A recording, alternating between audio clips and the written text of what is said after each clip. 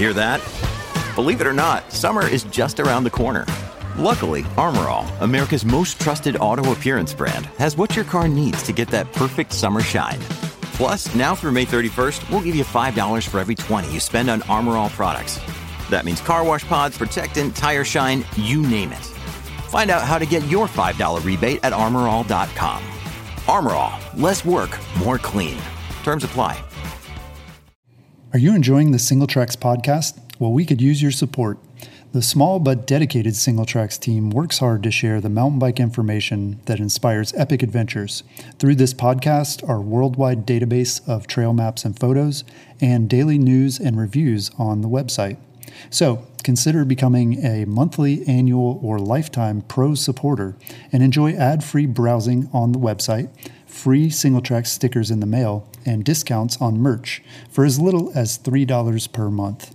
Go to singletracks.com/support to sign up and to find out other ways you can help support our mission. That's singletracks.com/support. Thank you and happy trails. Hey everybody, welcome to the Single Tracks podcast. My name is Jeff, and today my guest is John Carrevoux. John is the head of marketing for Moots, the Steamboat Springs, Colorado-based bike brand known for hand-building premium titanium bikes. John is a passionate rider and racer and has been with the brand for 24 years, starting in the shop when Moots had less than half a dozen employees. Thanks for joining us, John. Yeah, Jeff, pleasure to be here. Always nice to chat with folks, for sure. Yeah. Well, how did you end up living in Steamboat Springs, Colorado, and working for Moots? Seems like neither of those really is going to happen by accident. You probably had to work at that. Yeah, definitely a twist of life events, I guess. Back in those days, I had finished up college and was destined to work in the golf course industry, of all things. I have a horticulture degree from Oklahoma State University, and I moved here after working my college years in a bike shop to kind of fuel my passion and pay the bills here and there. And I had a very good friend move to Steamboat initially as a mechanic, and I was kind of at a crossroads of my life, and he said, you ought to come up here and check it out. And so I drove my 1985 Toyota Land Cruiser and my yellow lab dog, and anything that I owned at the time, I drove to Steamboat and showed up at his door. And he looked at me and he said, well, I didn't know you were going to move here. I thought you were just visiting. Yeah. What time of year was this? Was this winter or summer? Because I feel like for me, summer would suck me in. But then if I went in winter, I'd be like, okay, it's all right. But yeah. It was early summer, June, and I did drive over Rabbit Ears Pass that year. And the valley and the mountains had record snowfall, and there were still 12-foot snowbanks on Rabbit Ears Pass. Whoa. And that was definitely the start of, they call it the Steamboat curse, where, just like you said, the summers suck you in, mm-hmm. and then you endure the winter if you're not a big wintertime sports fan or activities fan. And so that's it. I came into town. I went to work for a golf course in the area and spent a summer doing that, and then kind of quickly changed course and found my way back to bicycles. I was a trained bike mechanic through Barnett Bicycle Institute in Colorado Springs. And my instructor there was none other than Calvin Jones, who runs Park Tool Development these days. And that really got me into the super technical side of the bike world, for sure. Yeah, cool. So over the years, Moots has come out with a number of mountain bike innovations, starting in 1987 with the YBB Softail suspension design. You were there from very early stages. Maybe you were there when it first came out. Tell us how that design sort of came about. Yeah, I mean, after working for the bike shop called Sore Saddle Cyclery, which was the home base of Moot Cycles at the time. The frames were literally being made in the back of the bike shop. And that was about 1994. And soon after that, I did go to work for Moots after, getting to know Kent Erickson, the founder.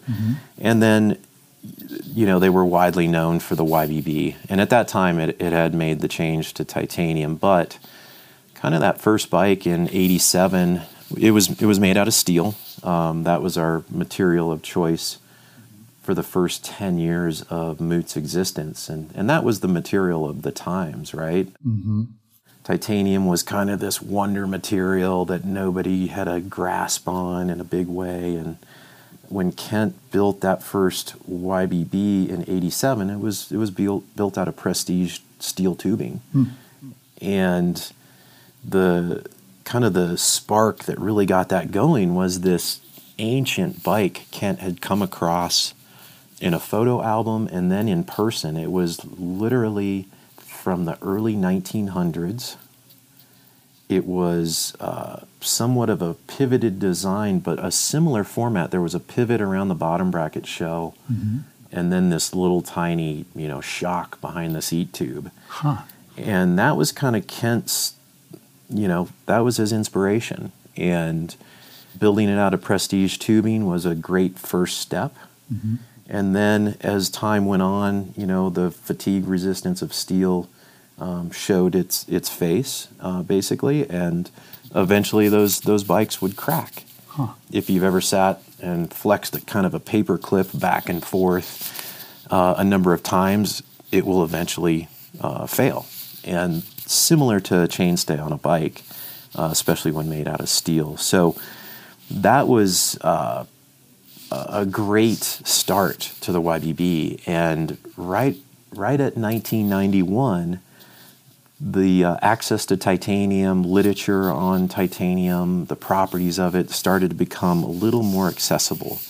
And one of the welders at Moots at the time, I believe there was one welder, and he said, we should really look at this material. The fatigue resistance and the properties of this material really could be the saving grace of this design. And that was it. In 1991, the first titanium YBB was made, and almost overnight, the steel tubing that Moots had in stock at the time was sold, and from that point forward, it was titanium. Interesting. And I guess, so titanium, it's not going to fatigue the same way that the steel will. That's something unique to titanium where it won't break, or will it just take longer to sort of snap if you bend it back and forth? It depends on how much you're flexing it. It will eventually reach a point of fatigue and fail, but that fatigue life is longer than almost any material that's out there. Since then, have developed the YBB in a couple of different platforms over the years, and we've had our bikes sent off for testing. And I recall once early 2000, it was kind of time to send off another frame, because we did that periodically and still do, and we had it fatigue tested, and the outfit that was testing it, put it on the machine, let it run. It surpassed a ton of industry standards by miles, and then broke the guy's machine. Wow. So that was kind of satisfying of like, wow, man, we've really come on to something, and the durability and the fatigue resistance is just, there's nothing like it. Yeah. Well, Moots obviously is known for titanium nowadays. And like you said, it wasn't initially kind of the material of choice, mostly because it wasn't really available. But speaking of these, sort of flexible chainstays, we're starting to see that in carbon as well from some of the latest bikes. Do you think that's something that, I don't know, is interesting at least, or is that something that maybe has some drawbacks that titanium does not? I think for Moots, the years that we've built in titanium, we really have got to know the material extremely well. I mean, now we're celebrating 40 years, which means we've been building in titanium for 30. And it's interesting to see the new carbon layups and what they're able to do to address flex and forgiveness in certain parts of the frame. For us, it still comes down to titanium is our material, and if it were any other material, we would be somewhat faking it. Like we don't, we know carbon. We've investigated and we've looked at it, but to us it comes down to, here we are building this beautiful titanium frame out, mountain bike frame, road frame, whatever it might be, and we spend all this energy to put into it, and then you take a glue joint or something of that nature that's carbon, and the drawback to us is incorporating that into our bike frame, and like that's not going to be super dependable for our purposes. So we kind of steer clear of it. And I remember early times of carbon fiber seat stay kits that were getting incorporated into aluminum, titanium frames, mainly on the roadside. And we looked at that and we decided at that point, this isn't for us. This is taking what we know can be a very durable product and making somewhat of a sacrifice by gluing a joint into it. So we steered away from that. But yeah, it's incredible to see. There's some really cool Softail renditions out there that are in carbon, and very interesting things that those folks are doing with that. Yeah.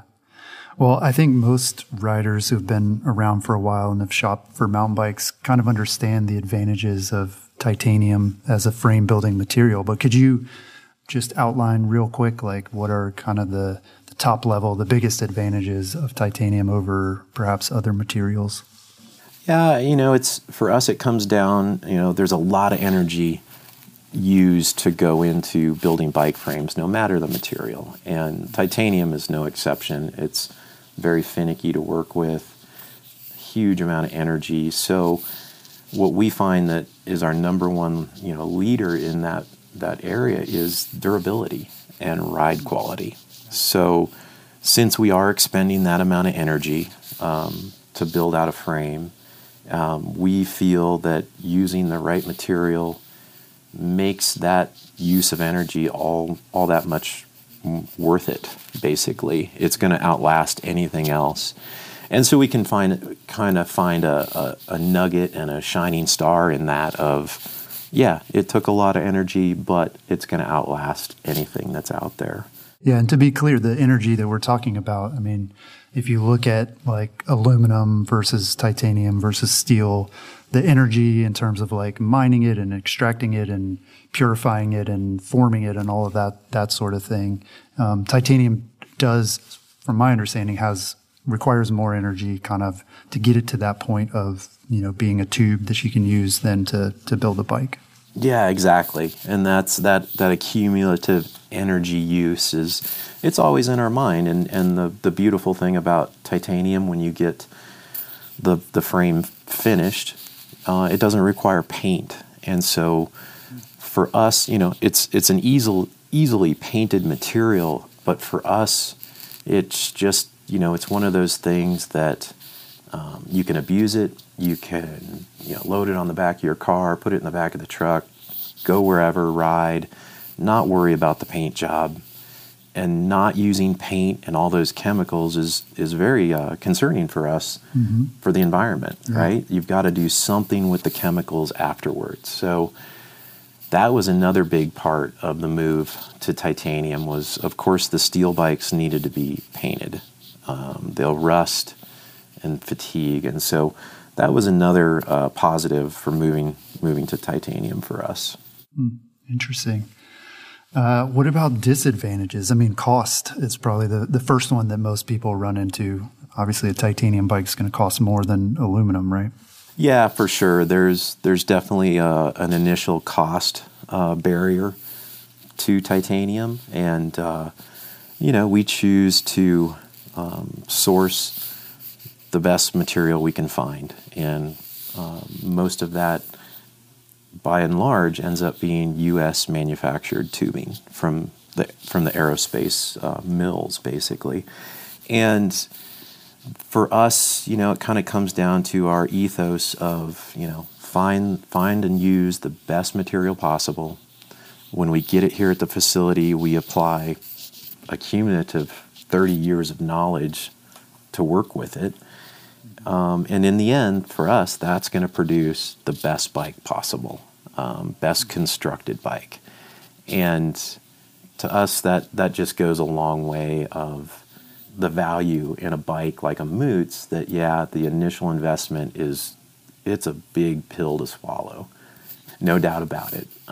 But it's going to be with the rider for a very long time. Mm-hmm. And what we also really like about titanium is we can adapt the ride quality of the frame for the given rider and the given use.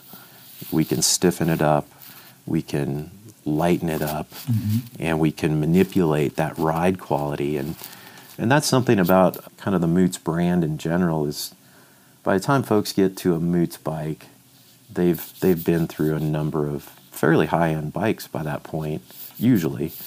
And they get on their Moots and they ride and they come back, and more times than not, it's the feeling of, I'm not sure what it is, but I've never ridden a bike that rides like this. And that ride quality to us is absolutely first and foremost. If you came back and said, man, this ride's horrible, that would be a big failure, obviously. And so, we really pay close attention to that as well. Yeah. Well, and it seems like you really can appreciate that ride quality on a hardtail. And so most of the bikes that Moots produces are hardtails or softtails, but still something where you're gonna be able to appreciate that titanium and that tubing. Yeah, absolutely. The new Womble and then the Mountaineer that we have in the line right now. The Womble is built to have fun. It's a mountain bike, right? And it's for us, it was not a huge step, but it was definitely a step towards a much more modern geometry without going overboard. Mm-hmm. We definitely got a little more slack in the head angle and a little more steep in the seat angle, and addressing longer travel forks and nice short rear ends, chain stays of the bike. So it really, when you're riding mountain bikes, durability. Yeah, that's one of the things that I was just thinking about too, is like, I don't know that I've ever seen a study that shows sort of the lifespan of a bike based on material, right? Like how long before somebody, tosses their aluminum bike in the trash or, donates it or whatever. It's not being used anymore versus a titanium. And I'm sure that it's much longer with a titanium bike. Yeah, definitely. Each one of our bikes comes out of here with a lifetime warranty to the original owner.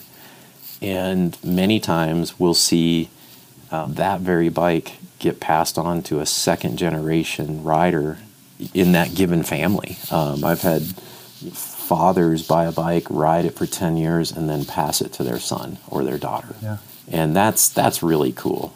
So yeah, it is definitely a great material.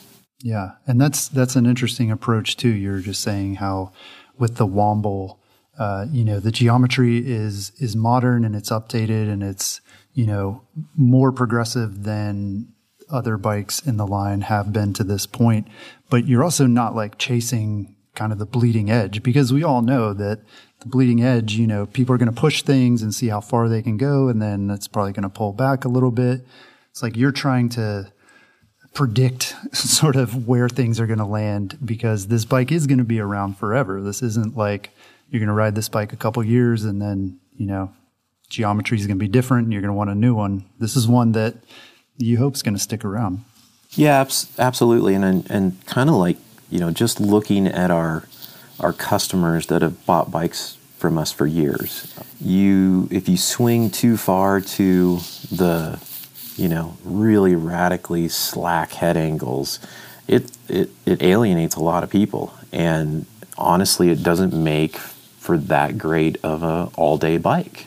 And, it's like a North Shore, where you're getting like 66 degrees, 65 degree head angles. And that really starts to get away from who we are and who really is riding our bikes. And that's when we started the Womble project over, it's been a year and a half at least. That was the goal. Like, let's take it to where we're comfortable and where we address the modern trends without going to over that line of, this is a very, very kind of one-use bike that, it really likes going downhill, and that's about it. Not getting your money's worth with that, for sure. Yeah, exactly. It can only go one direction. Yeah, so that was carefully thought about and planned out in the design of that bike. And I think we've, when we launched that bike in April of 2020, we were in the midst of COVID and all the early days of COVID time, and we had no idea how it was going to go. And our customers have responded and absolutely just love the bike. So it's really good to see. Yeah. Well, sticking with the Womble, I wanted to ask you too about, you kind of mentioned ride feel, and that's a big part of the Moots experience. And, titanium in general is a big part of that. And with the Womble, you're using a new double butted construction, I believe. Can you talk a little bit about that and how that kind of influences ride feel and how that all works together? Yeah. So when the Womble project started, we knew that we were going to build around 140 millimeter fork. And the interesting thing, as you extend the fork length, you start extending the leverage on the front end of the bike. So we knew we had to build it extremely strong to take that kind of punishment. And so the tube set that's in the Womble is specially sourced. It is coming out of Taiwan for us, and it is internally butted, large diameter. So when we're looking at tube-to-tube construction like a Moots, we call that tube-to-tube. As far as stiffness and strength goes, the bigger you can make the footprint from one tube to the next, the better. And that benefit comes out in strength and stiffness. So we really went big. It's the biggest outside diameter tube we've ever used in any of our bikes. And that kind of also speaks to the evolution of tubing supply in some ways, where some of these outfits, as far as the mills, are addressing the push for bigger diameter material. So we really wanted to be on the safe side as far as strength in that bike. So, we went big. And you'll never really read anywhere in Moots marketing materials that we start out by saying, this bike is light. That's about third on the list for us. We, as far as concerns, honestly, first and foremost is durability. The second comes in ride quality. And that lightness and trying to play the gram game is just not something that we really worry about too much. Mm-hmm. It weighs what it is. A fully built size XL in the Womble, tips the scales at about 26 pounds. So not bad for a 140 millimeter fork. And we find that, we're not too concerned about that. Yeah. Yeah. Well, I imagine farther down that list after number 3, maybe well after, is aesthetics. And I'm just imagining, people know Moots for titanium and for these thin, really sleek looking bikes. Was that a concern at all to go with this larger tubing? Does that change kind of the aesthetic and what people are expecting from a Moots? Not too much in the front end of the bike. The Womble is our very first bike mountain bike that we use a fastback seat stay kit on. So Moots is really well known for the YBB, which is basically a monostay seat stay kit. The Womble, due to using the shorter chain stays and tucking that rear wheel up under the rider a bit, we decided on fastback seat stays. And that lends itself in a little bit of, people were like, whoa, it's got fastback seat stays, that's cool. And it adds more than just the aesthetics for us. It definitely adds a little bit of different ride quality to the bike. It's a little less harsh in the rear end with the fastback seat stays. And it allows us to build very short seat stays when we get down to the size small in that bike, where if you're using a monostay, you run out of room at the top of the tire to get that monostay between the top of tire and seat tube. So the fastback was definitely something we wanted to do in that bike. And, it came out really nice, we believe. Yeah. Yeah, cool. Well, you mentioned that this is the 40th anniversary of Moots. And so I want to talk about a couple of technologies or products that were kind of debuted along the way from the brand. The first, we talked about YBB Softails, but another is that Moots appears to have embraced bike packing really early on with the release of something called the Tailgater Seat Bag back in the year 2000. So today, we're all very familiar with bike packing, but back then, how was bike packing different from bicycle touring, which had been around a long time? Was what made the Tailgater made for a different crowd? Yeah, Moots has a long history of building bikes that would take, racks and panniers and that sort of touring, in the steel years and on up through the tie years. And then in 2000, when the Tailgater came to be, it was basically, the folks here at Moots wanted to be able to put a couple more items on their bike. And there really wasn't a system. There were seat bags that strapped to the rails of the saddle and things like that, and hydration packs and things, But the Tailgater really kind of, it maxed out at about 5 pounds carrying capacity. And the hoop was made out of titanium right here in the facility, and the bags were sewn locally. And it was that first kind of peak for us at kind of credit card touring, so to speak, where you might have a pair of sandals, a change of shorts in the bag, and whatever you might have. And that was kind of that peak into independence on a bike with less than panniers and bags. And the Tailgater was wildly popular. Folks were starting to string together sections of trail, and they would get to the next town. They weren't necessarily carrying camping equipment at that time, but just enough to make for a big epic day. And that was quite an innovation by Moots. And then bike packing bags started appearing, and we've embraced that as well. Yeah. Yeah. And that was one of those things that let you, like you said, get away from panniers, which aren't exactly single track friendly. And I'm sure people started, going for a little bit longer ride, a little bit longer, and then thinking, hey, we could spend days out here on single track. And that was, seemed like that was sort of one of the things that sparked that idea.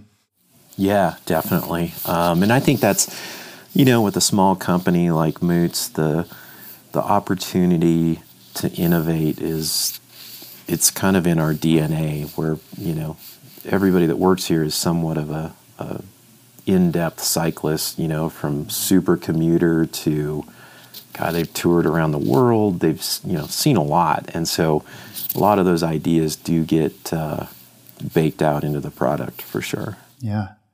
Well, around that time, actually in 1999, Moots had a 29er, and so that was, 22 years ago, 29er. But then by 2010, the brand had a 96er in the lineup, and that was a bike called the Gristle. So what did you think of the bike at that time? You were at Moots then. What was was it, what did people think about it? What was the reason for bringing that into existence?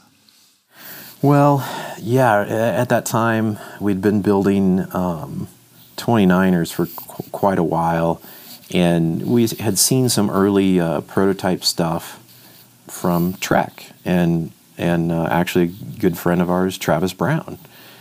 And that kind of spurred us, looking at the combination of 29 front wheel, 26 rear wheel, with the idea that the 29 front wheel rolls over things really nice, and the 26-inch wheel spins up to speed really nice as well. Mm-hmm. And so during that time, we made a hardtail, we made a YBB, and only a handful of those were really ever out there in the public. Mm. And then we made the dual suspension bike, which the very first one was 3-inch travel in the rear, and then it moved to a 4-inch. And I rode and owned the very first prototype that we built out of the dual suspension.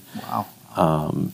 And how we came on the name is a whole other story in itself, but incredible riding bike. And it did exactly what it was meant to do: accelerate quickly, roll over things, with the 29 wheel out front. And I sat in Boulder, Colorado in a friend's house and had late night conversations with Travis Brown before cross races down there, talking about the benefits of this and where it could go, and if people could just embrace it. And not soon after that, I was actually racing that bike in Winter Park, Colorado, and flatted the rear tire, mm-hmm. and had mistakenly only taken a 29-inch tube with me on the race, yeah, and ended up folding the thing over in the rear tire to get to the finish line. But really cool technology and combination of technology. And since then, I've kind of looked at bikes and thought, man, with 27.5 out there, this could be really cool. I think it's, for the majority of bike riders out there, it's just a little too far of a stretch to be like, what? My bike's got different wheels, and it kind of seems like a motocross setup, because that's kind of where that technology or combination of wheel sizes came from. And it does have a lot of validity to it. The performance is there for sure.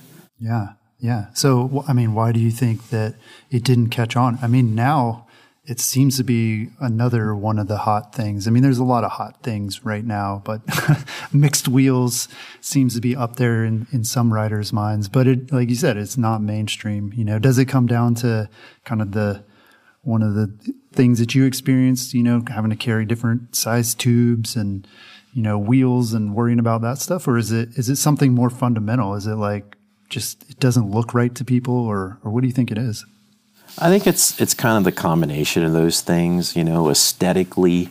I think we're in a spot now aesthetically with bikes that the customer kind of expects to see a certain number of things, and mixed wheels isn't in the train of thought, honestly. And when they see that, I think that looks really weird. And I think you have to be somewhat of a, ultra geek on bikes to really understand it and really decide that that's going to be your main, mode of mountain biking. Mm. So I think it's kind of an uphill battle for some of that stuff. I do think, at that time, wheels were, relatively heavier than they are now in both sizes, 29 and 26. Mm-hmm. So I think that was kind of the appeal, that quick spin up to RPM of the rear wheel. And you're basically pushing the 29 along. So that, to me, I think it's just a little too much for people to accept, even though it might be a better way to go. Interesting. Well, You mentioned that over the years, Moots has produced different full suspension mountain bike designs, but I don't see one currently in the line. Is that because the brand doesn't see a lot of demand from customers, or are there sort of different challenges associated with building a full suspension bike, and particularly longer travel bikes from titanium? Yeah, we've had so many over the years, and it's interesting. It is a very tough material to build dual suspension bikes out of, plain and simple. It requires, like we said, a lot of energy, a lot of labor, and by the time we can bring a dual suspension titanium bike frame to market, it's not necessarily outdated, but it's going to cost so much money to justify it. And they have, these days, some of the dual suspension designs, the shelf life on them is very brief, and it's on to the next technology. And Moots, there's some dual suspensions we've had great success with. The last one we did was called the MXZ, and it was 29-inch dual suspension bike. But the frame alone is it's in today's money it would be $7,000-$8,000 to do that. Wow. Is that because it's labor intensive in terms of like all the hardware and the pivot locations and that sort of thing? Very much so. Yes. You're machining pivot points out of titanium, you're machining swing arms, that kind of thing. It definitely presents, some barriers for us. And it's, after we build a dual suspension bike, our last one, case in point, the MXZ, we look at it and go, man, it's a great riding bike. It really is. However, was it worth it? Did we actually get more people into Moots by doing this? And sometimes we stand around, a couple years afterwards and look at each other and go, hey, let's promise not to do that again. And just because of the intense, production of that bike internally, it upsets everything else that we have going. And so we'll see what the future holds. I'm not saying we would never do it again, but it would have to be a very strong argument and some awesome technology to do another one. Yeah. Well, that begs an interesting question in my mind. I mean, if money were no object, would there be like distinct advantages to building a full suspension bike out of titanium versus carbon fiber? Or, we even see in the UK, there's a number of brands that are building steel full suspension bikes. Not a lot, but yeah, if money were no object, would there be a case for a titanium full suspension being sort of superior to some of those other materials? Yeah, I think so. Again, the durability category comes up where you're smashing down the mountain on a 140 millimeter travel bike.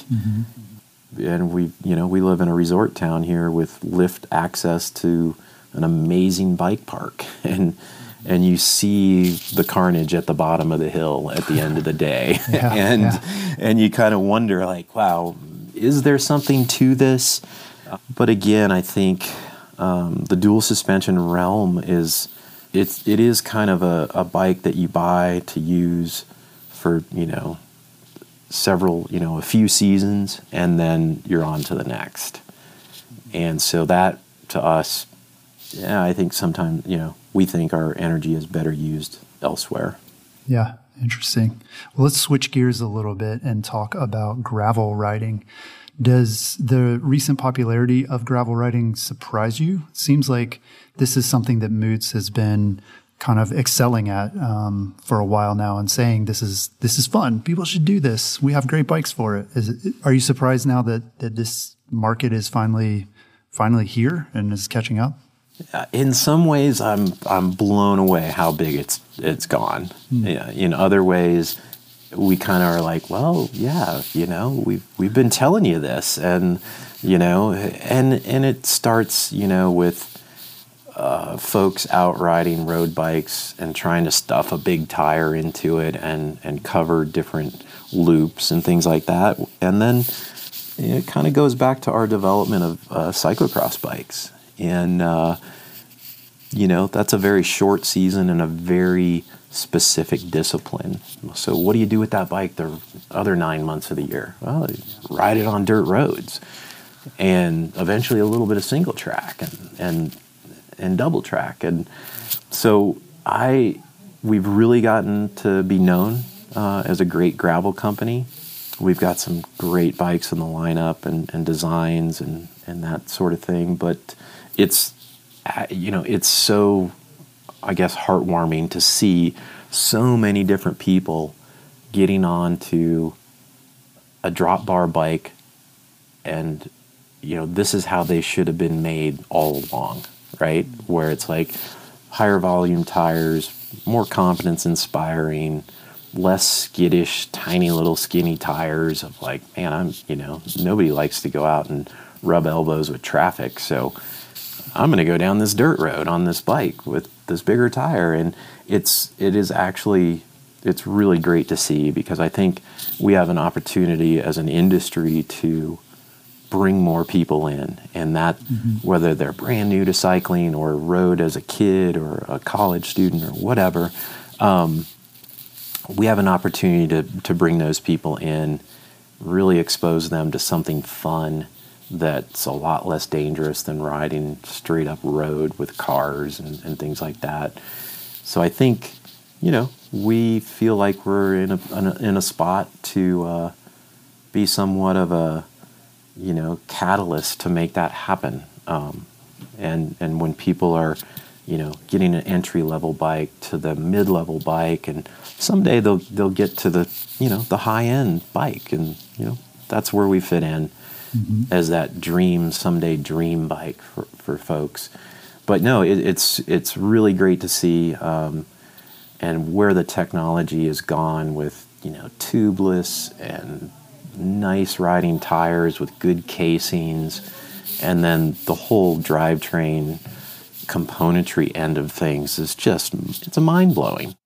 I started out riding BMX bikes in the early 80s and racing BMX bikes. Had you told me we would have electronic wireless shifting, there's no way I would have believed that. Yeah. What?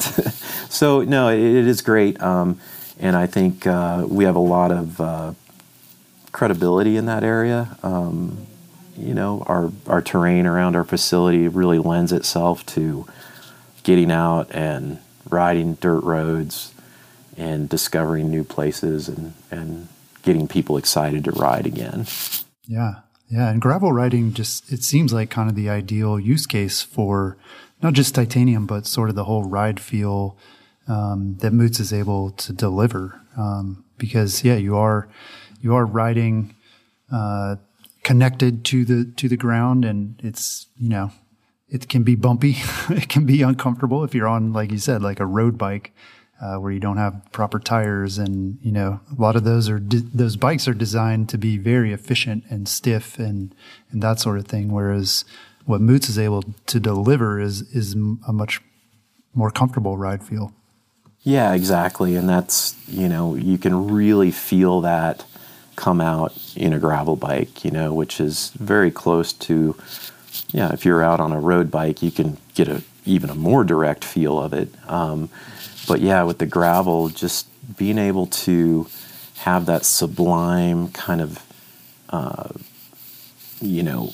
titanium silky ride is amazing. And, people are out there really pushing the boundaries of gravel. And so that durability really starts to be something to think about, of like, wow, man, I'm kind of in the backcountry on this Forest Service gravel road, miles from anywhere.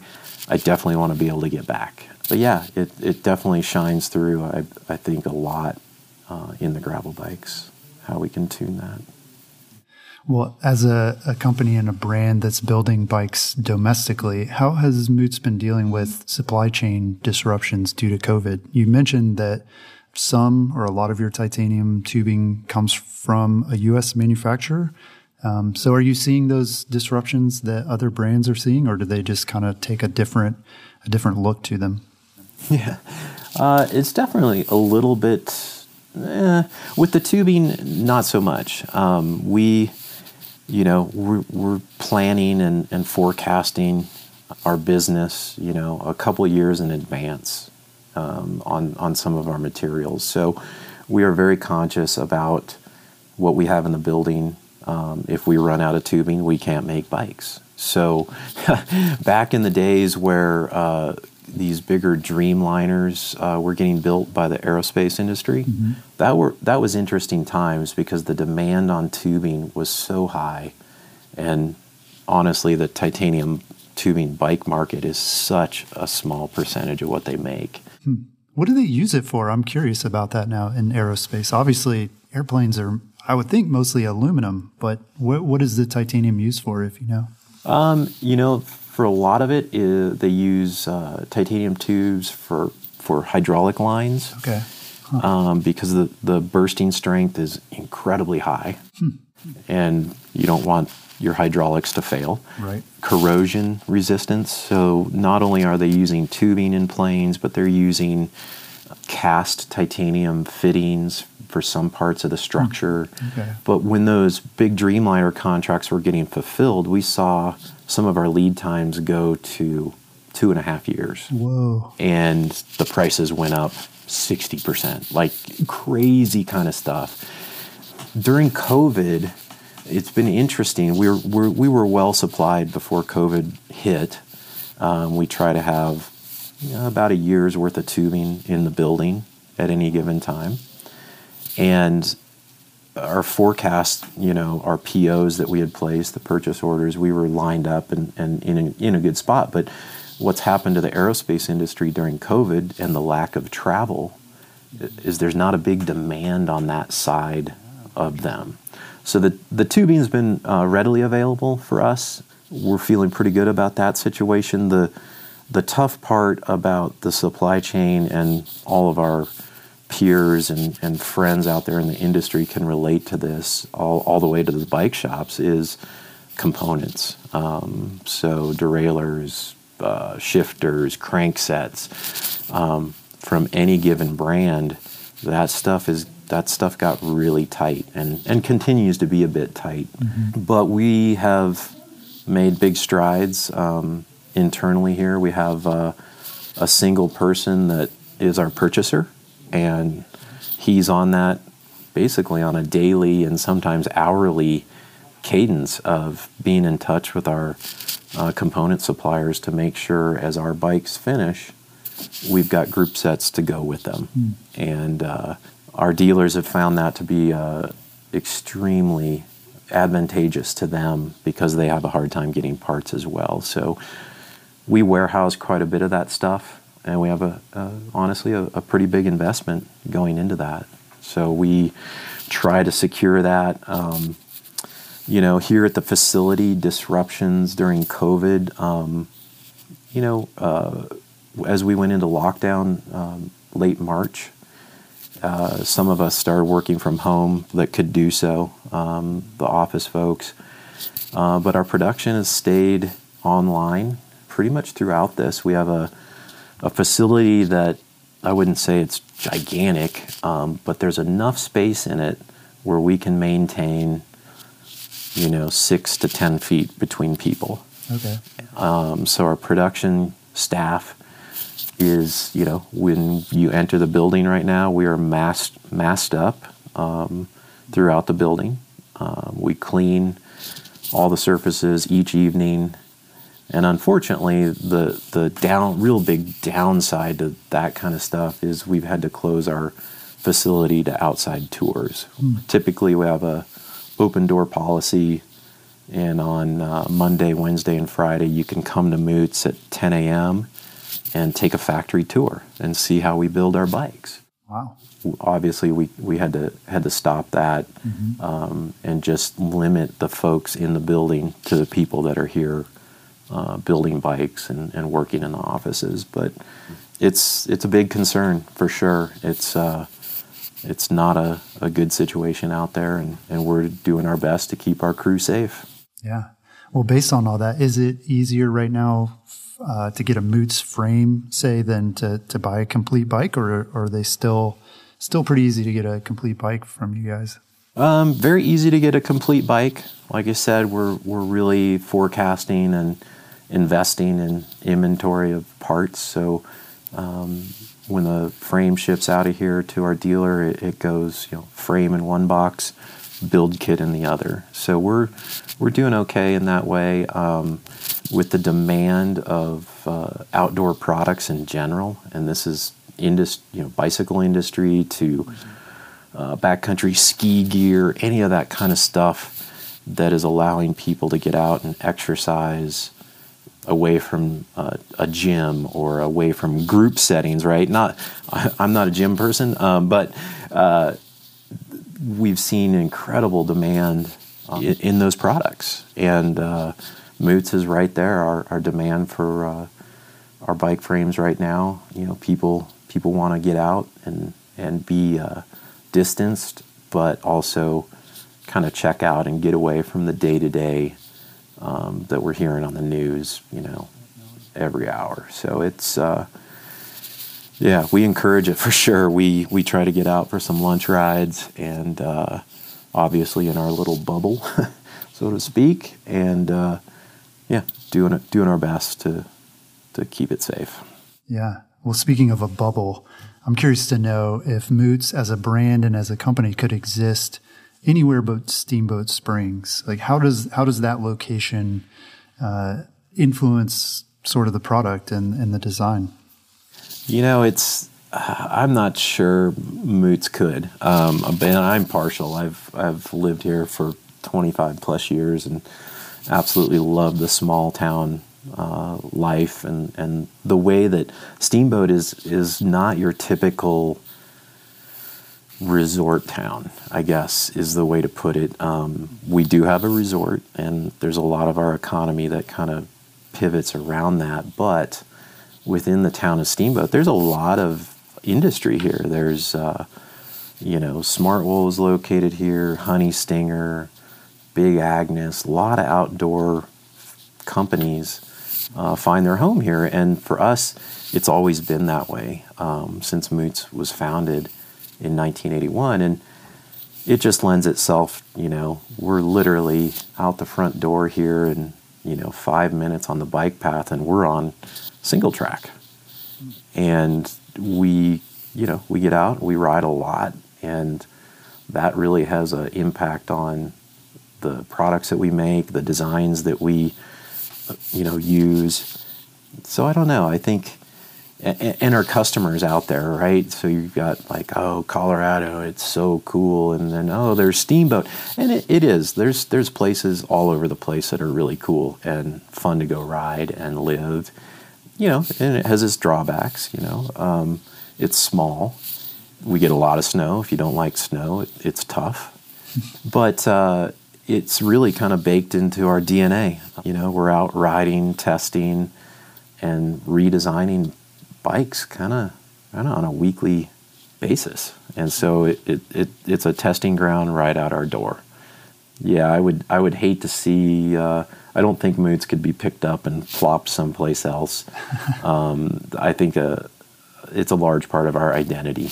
Yeah, makes sense. I mean, because like you said, there is just all the ability to get out and ride and to test products and to really understand how they're being used. And then it seems like attracting the people that work for a brand like Moots, they're going to be attracted to a spot like Steamboat. And again, it all kind of is reflected then back in the product and gives it that kind of vibe that people are looking for.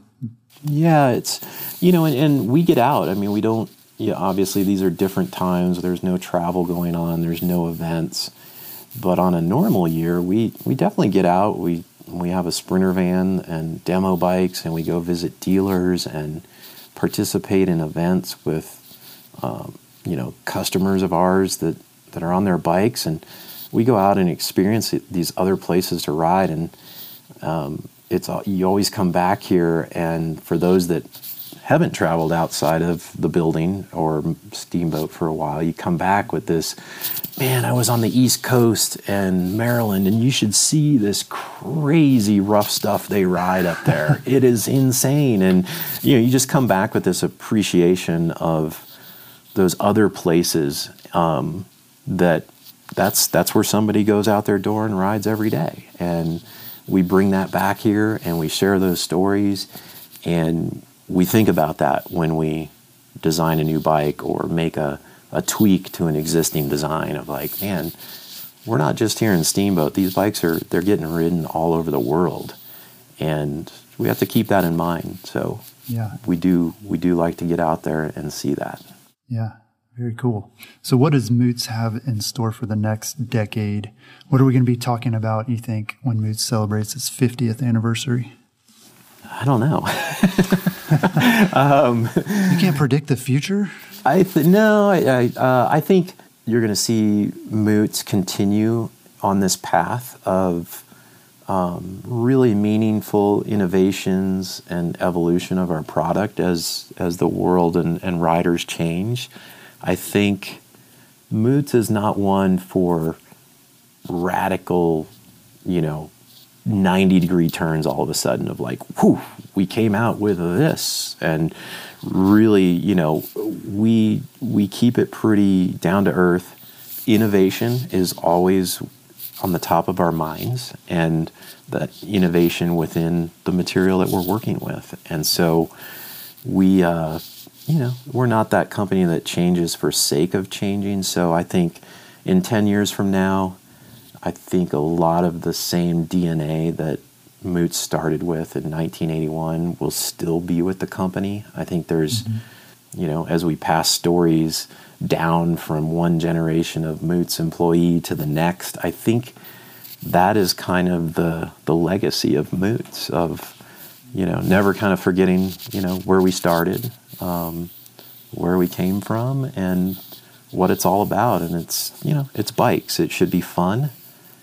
And I think, too, Moots' approach to, the business side of things, where we're very aware that, gosh, in order to keep doing this, it's a passion, for many of us.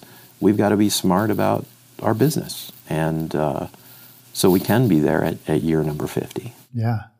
It's sort of a unique approach, the industry is full of all kinds of brands, and yeah, Moots definitely has its place among those as being different, not being the same as everyone else. And so that's cool to see.